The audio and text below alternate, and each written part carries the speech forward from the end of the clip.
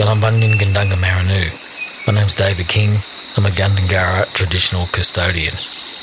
My mum was Auntie Mary King. She was born up here on Gadumba clan in a place that we call the Gully, Katoomba, Gargaree. My granddad was Essie Cooper. He was a Burragarang man, a place that we call Warragamba. On behalf of my elders, past and present, Baringaling, past, Marinda, present, I'd like to welcome you on behalf of the traditional custodians. In our language, Yadangni, thank you.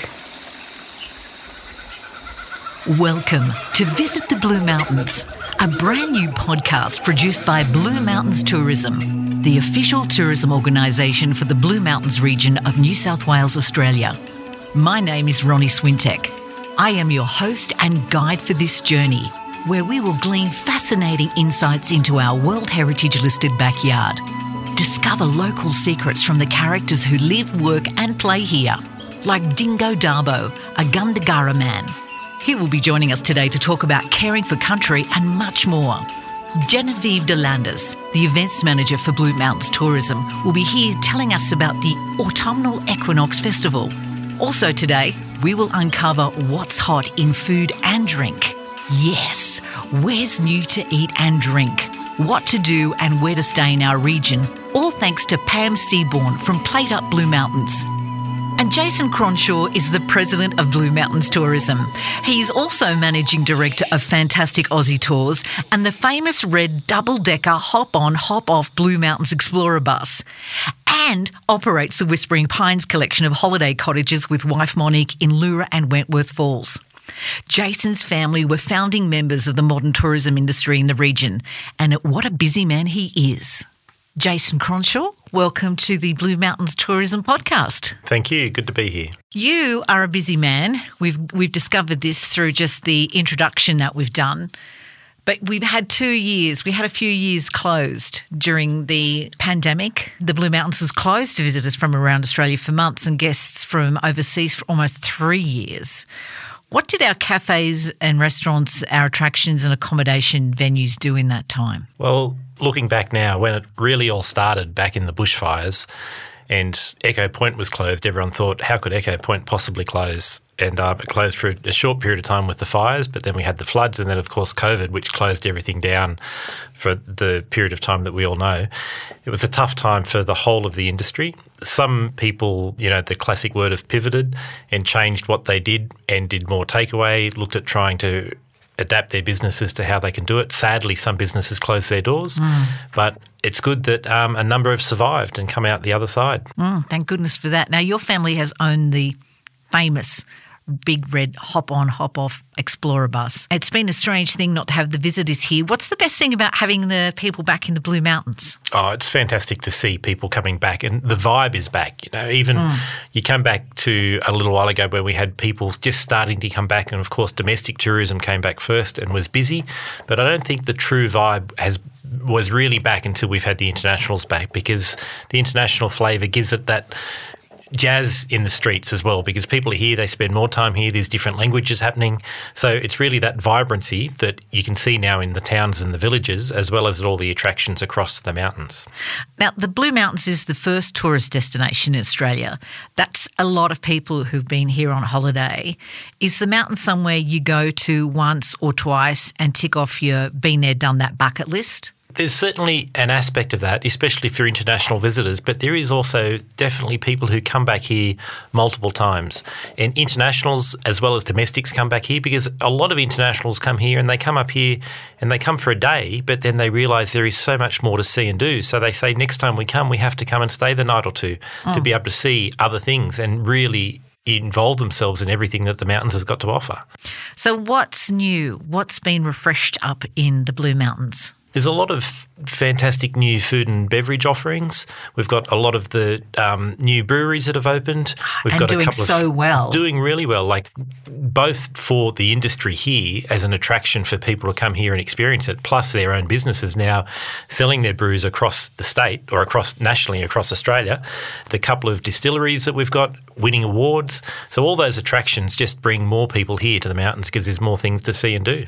Tell me about your life, your business. How does it, you've got so much to fit in. You've got Aussie tourism, you've got Scenic World, and you've got your holiday cottages. Is there anything I've missed?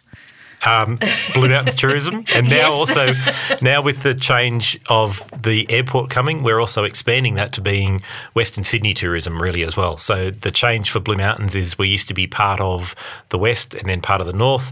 We are now really connected to Western Sydney and the growth of that, which is going to be amazing for the Blue Mountains with the arrival of the new airport. So that's another hat that I'm being involved with as well. But really, like, it's certainly busy. I've got 3 kids as well. Love my life with the kids. My wife is pretty supportive. So it is a pretty full-on time. Yeah. It's also coming out of the whole lockdown and COVID, coming back to business. You don't really know what's happening the next day because we're still growing in all areas, the whole industry as well as the different organisations. But for me, it's fun, it's exciting, it's been part of my life, the whole life, so it's really, it's not really going to work. It's going to have fun and enjoying it, busy times, but you also get that time to be able to break away. So it's not sort of 7 days a week, 10 hours a day. My wife might say that. Now, as a local, what are your favourite things to do when you have some downtime? I love going down into Megalong Valley, going down to the wineries down there, walking. One good thing for me for COVID is it started me running. My wife was training for the UTA 11 and I said one day, I'll come with you, and I huffed and puffed and I said I'll never do that again. But then I started running and so I did my first event last weekend at the Ridgy Didge at Lithgow, 30 kilometres, and I'm signed up for the UTA 50. So that's really my release now and my passion to be able to keep doing that as exercise, but as also out here in the Blue Mountains World Heritage Wilderness and seeing more of what the mountains has got. So, Jason, what's coming up in 2023? Looking ahead, there is a lot of other festival events that are coming. We've got, the growth of tourism and the events that are happening in Sydney is going to be great for the Blue Mountains because the people coming to Sydney for those events always then come up to the Blue Mountains, so that's going to be an increase in visitation. Mm-hmm. But Blue Mountains Tourism is also planning to hopefully then redo Equinox again into next year. The Equinox Festival is just coming to an end now, but then, of course, coming up in the winter, we've got July and the famous Yule Fest. Yes. And the changing of the seasons, really. There's something always evolving to see and do. Absolutely. Thank you so much for your time. Pleasure.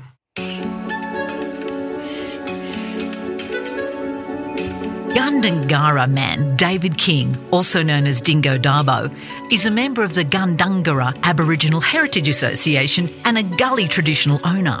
A passionate advocate for Indigenous culture and land management, David is a well-known educator and Blue Mountains bush land and swamp carer. He mainly works with traditional custodians conducting walks and talks at Dingo Darbo and has also worked as a discovery ranger at National Parks and Wildlife Services and is the Indigenous Engagement Officer at Scenic World. David, your totem name is Dingo Dargo. What is the significance of that name? So culturally, a totem that we would call a skin is like the animal that you walk with. So you are born into a clan area. Mm-hmm. So my mum was born here in Gadumba, Katoomba, and she's lyrebird. Oh. But my maternal side, so from the grandparents' level, comes to Barragarang, so I'm emu. So quite often you'll hear the word either skin, totem or moiety. So that's the significance culturally. In regards to the boundaries of country and the different cultures in between, how are they defined in the Blue Mountains? I think the hardest thing for society in general to understand nowadays is they technically were clear to us, but they weren't like a fence line. So whenever you meet with people, they almost want you to have a left and a right turn sort of thing. They go, you went down there and you turned left, and we sort of did, but it's landscape based. Right. So landscape taught you where you could and couldn't go. And when you mean by landscape, you mean like sheer cliffs and things like that? Yeah. There were certain valleys that were inhospitable. There were certain creek lines that had scarred trees that told you a story about where you were going. Even the landscape itself, when it changed from, say, different forms of sandstone, then different eucalypts would grow. you knew that you didn't know the story of that eucalypt, so Right. it wasn't your country. So there was major differences in the landscape that spoke to you. So country, again, was important Yes. because as you looked at country, your uncles, and when you're younger, your aunties, if you're like David King, a fella, they would share you stories of where you could go. So you knew in your heart where to go. And as you grew up, if they trusted you, then they'd share you more stories. So it would increase your pathways. And if you were that trustworthy, you might get the whole of country. So when people say to me, oh, I need you to come and help look after this, quite often my answer is, but I'll need these other nations with me, because that's how we met for thousands of years. And Yep. modern society sometimes doesn't cope with that. They just want the Aboriginal person to turn up and they go, wow, we got the Aboriginal fellas here, Dave Yeah. King. But sometimes David King can't turn up unless the other nations sit with him. And that's a hard thing. That's not a left and right fence line. That's very much, It's respectful. it's how culture worked for thousands of years. It's amazing because there's no boundaries, but yet you have them. Correct. It's like, it kind of reminds me of when man first went up into space, and then they look down on the planet Earth and they go, there's no boundaries, there's no borders, we are all one. 100%. That's such an Aboriginal statement. It is. Having a bit of goosebumps here. I think that's what we aim for. Yeah. You honestly hear it when I travel the country and speak to different Aboriginal nations, that sense of connection. I think, some people make the choice to come in aggressively, but if you sit and talk and yarn, you hear of so many non-Indigenous people connecting with the local nations, sitting on country. It's that attitude and understanding, hey. Just what I mean. It's very hard. We didn't have a left or right. We had a landscape. Yep. We respected that. But then within that landscape, with the right permission and trust, you could go and, we would meet with our Darug, with our Dharawal, with our Ngunnawal, with our Wiradjuri neighbours. So there were access and there was permission and trust. So I think that's what we need to sort of rekindle in our society to keep everything sort of flowing because, Blue Mountains are gorgeous. It's just a sensational place to live and work. Yeah. And you have those connections that are still strong. And I think as we enhance them, it broadens us as a community. So it isn't just for Aboriginal people. Everyone can connect to that. Well, you share that all the time with your work at Scenic World. Totally love it. What I've really enjoyed about sort of stepping up my footprint in tourism, like I used to work on country, out in the bush with small groups, but increasing the footprint to the broader tourism, looking at the view, sitting with people and sharing about country, you can just see that sense of peace. So many people desire it. And as we increase, I always call it, I think it's common for all of us, and we increase that footprint, I get to share the stories of country, the law stories, the dreaming stories, the dream time, and just that sense of appreciation of life and connection. I love it. It's a great job. And you also help non-Indigenous Australians be able to understand Indigenous culture and appreciate it. I enjoy the fact that when I came up here in the 1990s, a lot of the uncles and aunties who I sat with shared me the stories of this country. So it's good that you can actually sit with groups. Is this your yarning circle?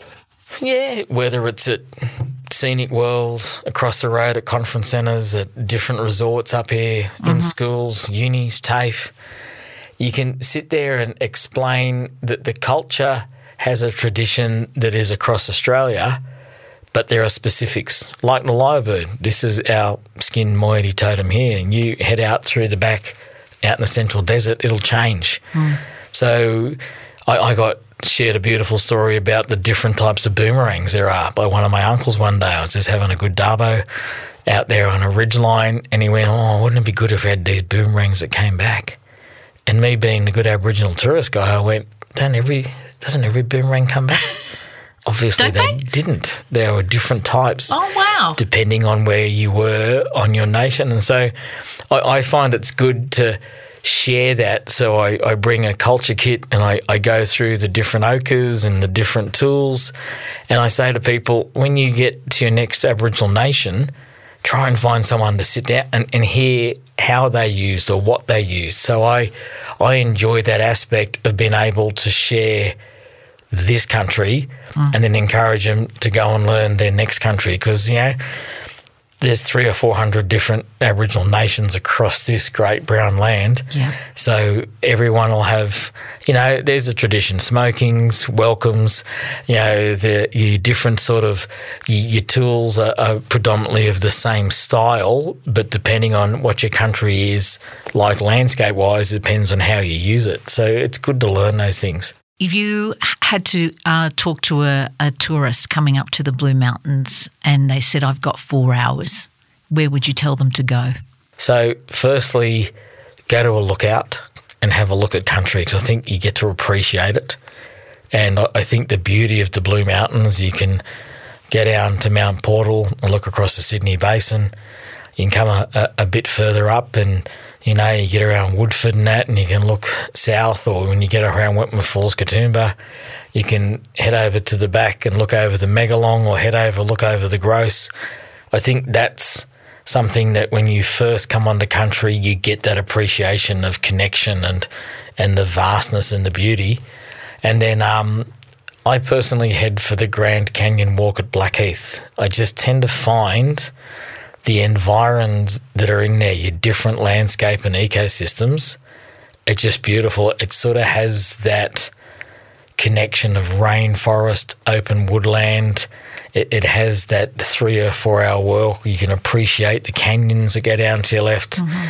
And then if you do it, I always do it technically backwards. I park at the lookout, I come back up, then I go in, and then you walk out of the steps, and it's like having a cardio thing. Yeah. And then you come up and look at the Gross, and then you go, wow, this is country. But in saying that, there are so many beautiful, short, long walks across. I think we are really, really blessed in the mountains to have so many walks. Like, I live near Horseshoe Falls at Hazelbrook, and that's sensational. You go out through the Baccalura to the Pools of Siloam, and just going into there, it's, the tree ferns, the banksias, the beautiful gums. Well, then you can just go, way out towards the end of McMahon's, look out down there towards Tablelands Road, and just see you're like in the middle of nowhere. It's that remote sensation, hey? David, thank you so much for your time today. No, thanks for having me along. So I could talk country for weeks, and I just well, we'll get you back in country, community, and culture. 100%. I love it. Thank you, Yarang Ni. Thank you.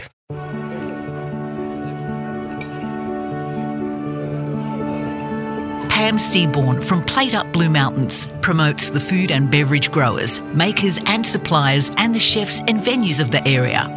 Pam, welcome. Thank you, Ronnie. It's lovely to be here. Food and beverage. Yes. It's your thing. It's my thing. It's a tourism thing too. It is, definitely a tourism thing.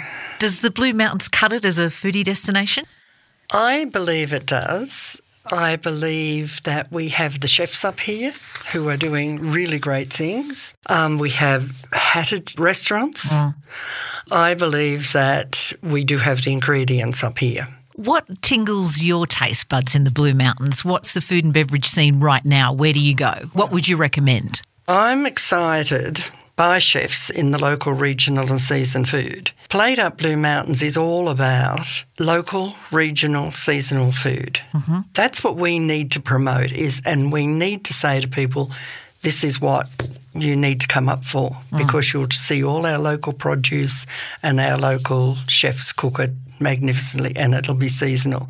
I'm excited that we have a new enterprise in Megalong Valley. I don't know whether you've heard about that or not. It's a new farm restaurant with, I understand, 7 acres of produce, which will be used in the restaurant. What is this place? Tell me all about it. It's called Lot 101. So this Colin Barker used to be at the Boathouse in Sydney. Blackwattle Bay. Yeah.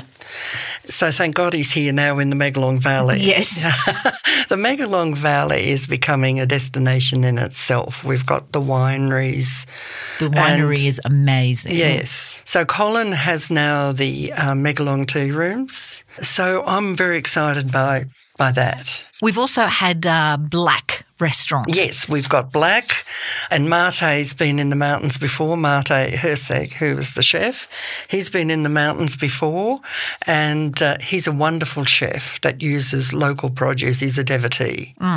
The Escarpment Group also use local produce, local, regional, seasonal produce in all of their outlets. That's Lilienfels, Echoes, the Hydro, Parklands, and they even mark on their menus how much of a percentage of what they use. Talk me through high teas up here. I have been to a few, but you tell me because you're the expert. Well, high teas, I'm not sure that I'm an expert on high teas, but I do love a good high tea. Oh, who doesn't? And some people hesitate to call them high teas. Why? They call them an afternoon tea, but the Hydro does that really well in the Winter Garden. They do that brilliantly, and they come along with the high stands. And you have your choice of a sort of like an Asian. You can have Asian or you can have traditional, and the Asian is lovely. I know that. It's beautiful. It is beautiful. Now, for something quirky, you cannot miss Bygone Beauties. And he has, Morris is quirky in his own style anyway. And he has a guy coming out all in the British flag in an outfit. Love it. And Land of Hope and Glory, I think it is playing as it comes out. And the trolley of beautiful foods. Shall we talk about the Blue Mountains Craft Beverage Trail? I think that is a fantastic thing to when you think about we've got beers that are award-winning. Number one. Yes, I know. In Australia. I know. I love those trails. So if somebody came up and they wanted to try everything, well, you just look at the trail and there you go. Give us an example. Well, I think you've certainly over at Bilpin, you've got, a certain amount of things over there. And, of course, through Katoomba and Blackheath. And so there's plenty to see and to do with our beverages. What's in Katoomba that's tempting you at the moment? So in Katoomba, of course, there's the brasserie from the Carrington Hotel. But, their grand dining room serves fantastic food. And I sometimes think that people see it as a special occasion or because that grand dining room is stunning. It is beautiful. The whole hotel is stunning. It is. And so true to its roots. And the artwork that remains there. That's right. Is incredible. I just think that's a great place to go, not just for a special occasion, but just for a night out. And don't forget Misha at 8 Things. Very fun as well. Yes. A lot of fun, that food. Yeah, and he's only got 8 things on the menu. He changes it regularly. It's great fun. If I'm in Springwood, where would I go? I would for dinner? go to Arana. That has just won a chef's hat. Yes. And one of the things that I really love and I'm into at the moment that I'd like to see promoted heavily or more of is Australian native flavours. And Arana is into Australian native flavours. Give me an example. Well, I think it's just, the ingredients, the lemon and the bush tomatoes and the lemon myrtle and it's our same kind of fish and meats and everything, but all with this different flavours.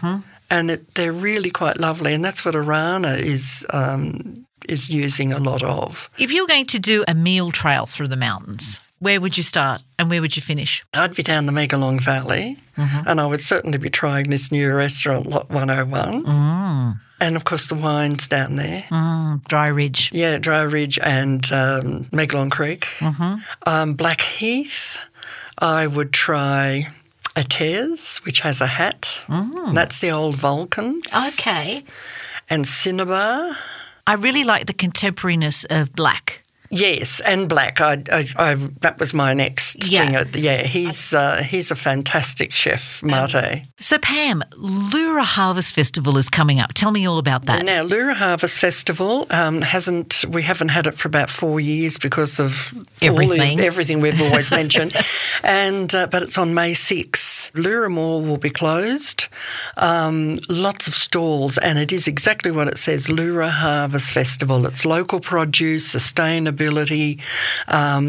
So if you've got, a produce you want to sell or anything like that, and if you're just love good food, go. When you say Leura Mall's closed, it's just the street is closed. The street is closed for cars. Yes. And there's stalls lined both sides of the mall, and they have fun things like Joseph Ann's does the chocolate cake competition. Yum. And there is a chook competition. A chook? What does that involve? A chook competition is delightful, and all the little kids bring their chooks. Oh. And they're judged. Oh, do they dress them up? Oh, they do all sorts of things. And it is just so lovely because the chook is nestled in the little kids' arms. Yep. And I did say to one of the judges once, how are you going to do this? You'll break hearts. And she said, there'll be a prize for everybody. Of course. So there's going to be great food. Lots of wine, scarecrow competition at Birch's nursery. It's all happening. So go online, have a look. It's a great, great day out. What's the dates again? May 6. Okay, awesome. Saturday, May 6, all day in the mall, and you don't want to miss it. It's one of the best festivals we have in the mountains. Well, Pam, thank you very much for your time. Thank you. We've covered a lot of ground. We have. We have indeed. And look forward to hearing from you on our next podcast. Okay, that's lovely. Thanks, Ronnie.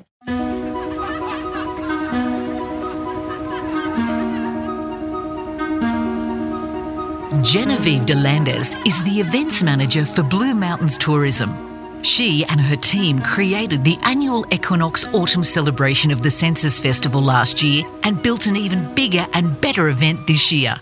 Hi, Jen. How are you today? I'm very well. How are you? Good. Now, you are the creator of the Equinox Festival. It runs for quite a while. Give us the dates. Give us some parameters. Yes. Well, when we first created the concept for Equinox, it was really to land into a bit of a slower period and kind of taking over March and the change of season as it cools down and then the nights start getting a little bit colder and the sun sets a little bit earlier. That's really what we wish to celebrate.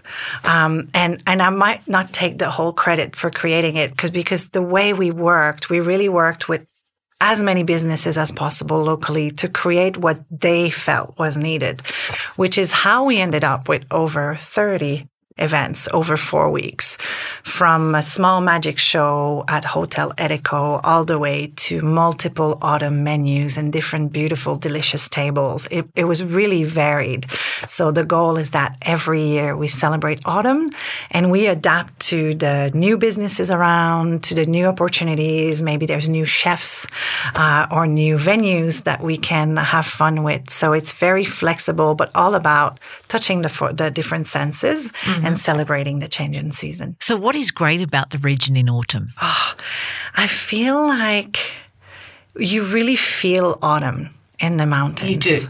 As a native Canadian, I miss the very distinct 4 seasons, but when I come up the mountains and I spend half of my life nowadays here, I really feel the change of season. And there's the beautiful leaves changing. You can get some beautiful hikes with landscape that you don't see in too many places, especially if you're down in Sydney at the beaches. You forget that you have this beautiful landscape and the beautiful forest just an hour and a half away waiting for you. I know one of my favourite drives is through Wentworth Falls near the Lake Sinclair Crescent, and they've got the beautiful trees bordering the side, and they go from green to these amazing colours, and then they fall down, and you see the tourists coming and throwing the leaves in the air and taking photos. Yeah, it's just a natural frame. It's Mother Nature just giving you a bit of magic. So I think this is what Equinox is all about. And I really feel like with the second edition, we were allowed to really celebrate. The first edition was challenged by COVID and the floods. And now we've started really gaining speed and we can't wait for next year already.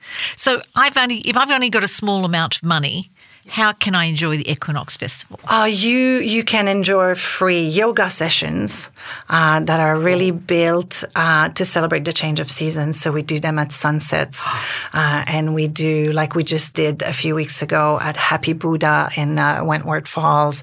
We did a yin yoga session, but also a vinyasa. So if you want to be more active and sweat and really test your skills, you go to vinyasa. But if you want to just relax and have a more healing equinox celebration, you go to yin yoga. And that was entirely free to make sure that we have events that they don't need to cost you anything. It's just about celebrating the region and the season. And we also had a lot of different options like the Flavors Festival that happened at KCC with over 70 different stalls. So you could go in and buy a full lunch, or you could go in and just enjoy the music and take a walk. So there's a lot of different options, and we try to think about all the different wallet sizes. Okay, I got a big wallet now. How can I enjoy the Equinox Festival? If you have a big wallet. Unlimited budget. You could have splurged on a masquerade ball at the Carrington that was just magical a few weeks ago. So 80 people in the grand dining room with a 3-course menu and masks and live music. That was really magical. That sounds wonderful. Yes, and we also had a gorgeous candlelit dinner at the Lookout at Echo Point. So beautiful 5-course meal overlooking Echo Point with just candles celebrating Earth Hour. So a lot of different options. Sounds wildly romantic as well. It was. I thought, too bad it's not Valentine's Day. Because yes, it was very romantic and it was mainly couples. Indeed. Of course, yeah. There's so many other things coming up. What are we looking forward to in the next few months? In the next few months, well, we've got Ultra Trail around the corner in May. That's so big. I mean, not everybody can go and do the Ultra Trail, but anyone who is remotely interested in race and running, that is one of the classics. But I feel like it really fills the region with the most athletic people ever. And I know I've seen people walking after the event and they've got their most comfortable shoes on, Ugg boots, slippers. It doesn't matter. They're going out and they're wearing those. I think that's wonderful.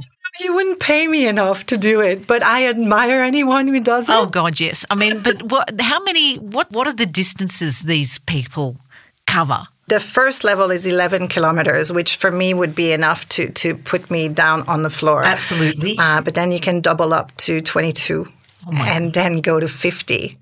Oh. And I'm not joking. It goes to 100. 100 Ks. Yeah. They run in the dark and they have little flashlights on their heads so they can run in the dark. Avid runners often say it's like meditation for them. That's how they release all of their stress. That's how they really think about everything that's going on in life. Maybe we need to start. Maybe a good glass of wine does that for me as well. But anyway, you can do that after the Ultra Trail Marathon. That's right. So, Jen, after the Ultra Trail, what happens then? How do we recover from Ultra Trail? We have Winter Magic. So we are told that it's back bigger and better, and we're waiting to hear for more. So I think it's a classic, and we're all very, very excited. It always is an exciting event. Yulefest comes after Winter Magic, and that is one of the best times in the mountains and possibly one of the best Christmases you could ever have. I think so. It's really Christmas in July, but amped up. It's across the region, and from one end to the other, from ugly Christmas sweaters to hams and turkeys and crackling fires and beautiful meals with friends. And we often joke that it's kind of the Christmas that you choose to celebrate. I'm sorry, my family. But there's less obligation. You take the moment to go and enjoy beautiful gifts aren't required, are they? They're not. But, if anyone invites me to Yulefest, gifts are welcome. Yes. But what I love as well, and again, that's maybe my Canadian soul, but I love that it's the right season. So you've got the fire and the Christmas tree makes sense. And it's just, it's not blistering 35 degrees. So it's really nice to have such a great opportunity to celebrate Christmas again. And sometimes we get snow. And sometimes they create the snow as well in some venues. I know the Carrington does it, and I'm pretty sure Lilienfels has done it in the past as well. They have their own snow machine. It's just magical. I think it suits the region, and it's again another way to sample all the great flavors and ingredients and chefs. So I sound like all I want to do is eat, but there's a lot of that going on. Well, we were talking about this before with Pam Seaborn. There's a lot to eat and there's a lot to drink up here, but that's what we have to make sure that everybody's aware of. Not only do we have beautiful tourist destinations to go and view beautiful things, but there's a lot to eat and drink up here as well. So much. And you're going to eat and drink so much that you have to stay for a night or two. Absolutely. Maybe 3. 3 sounds great.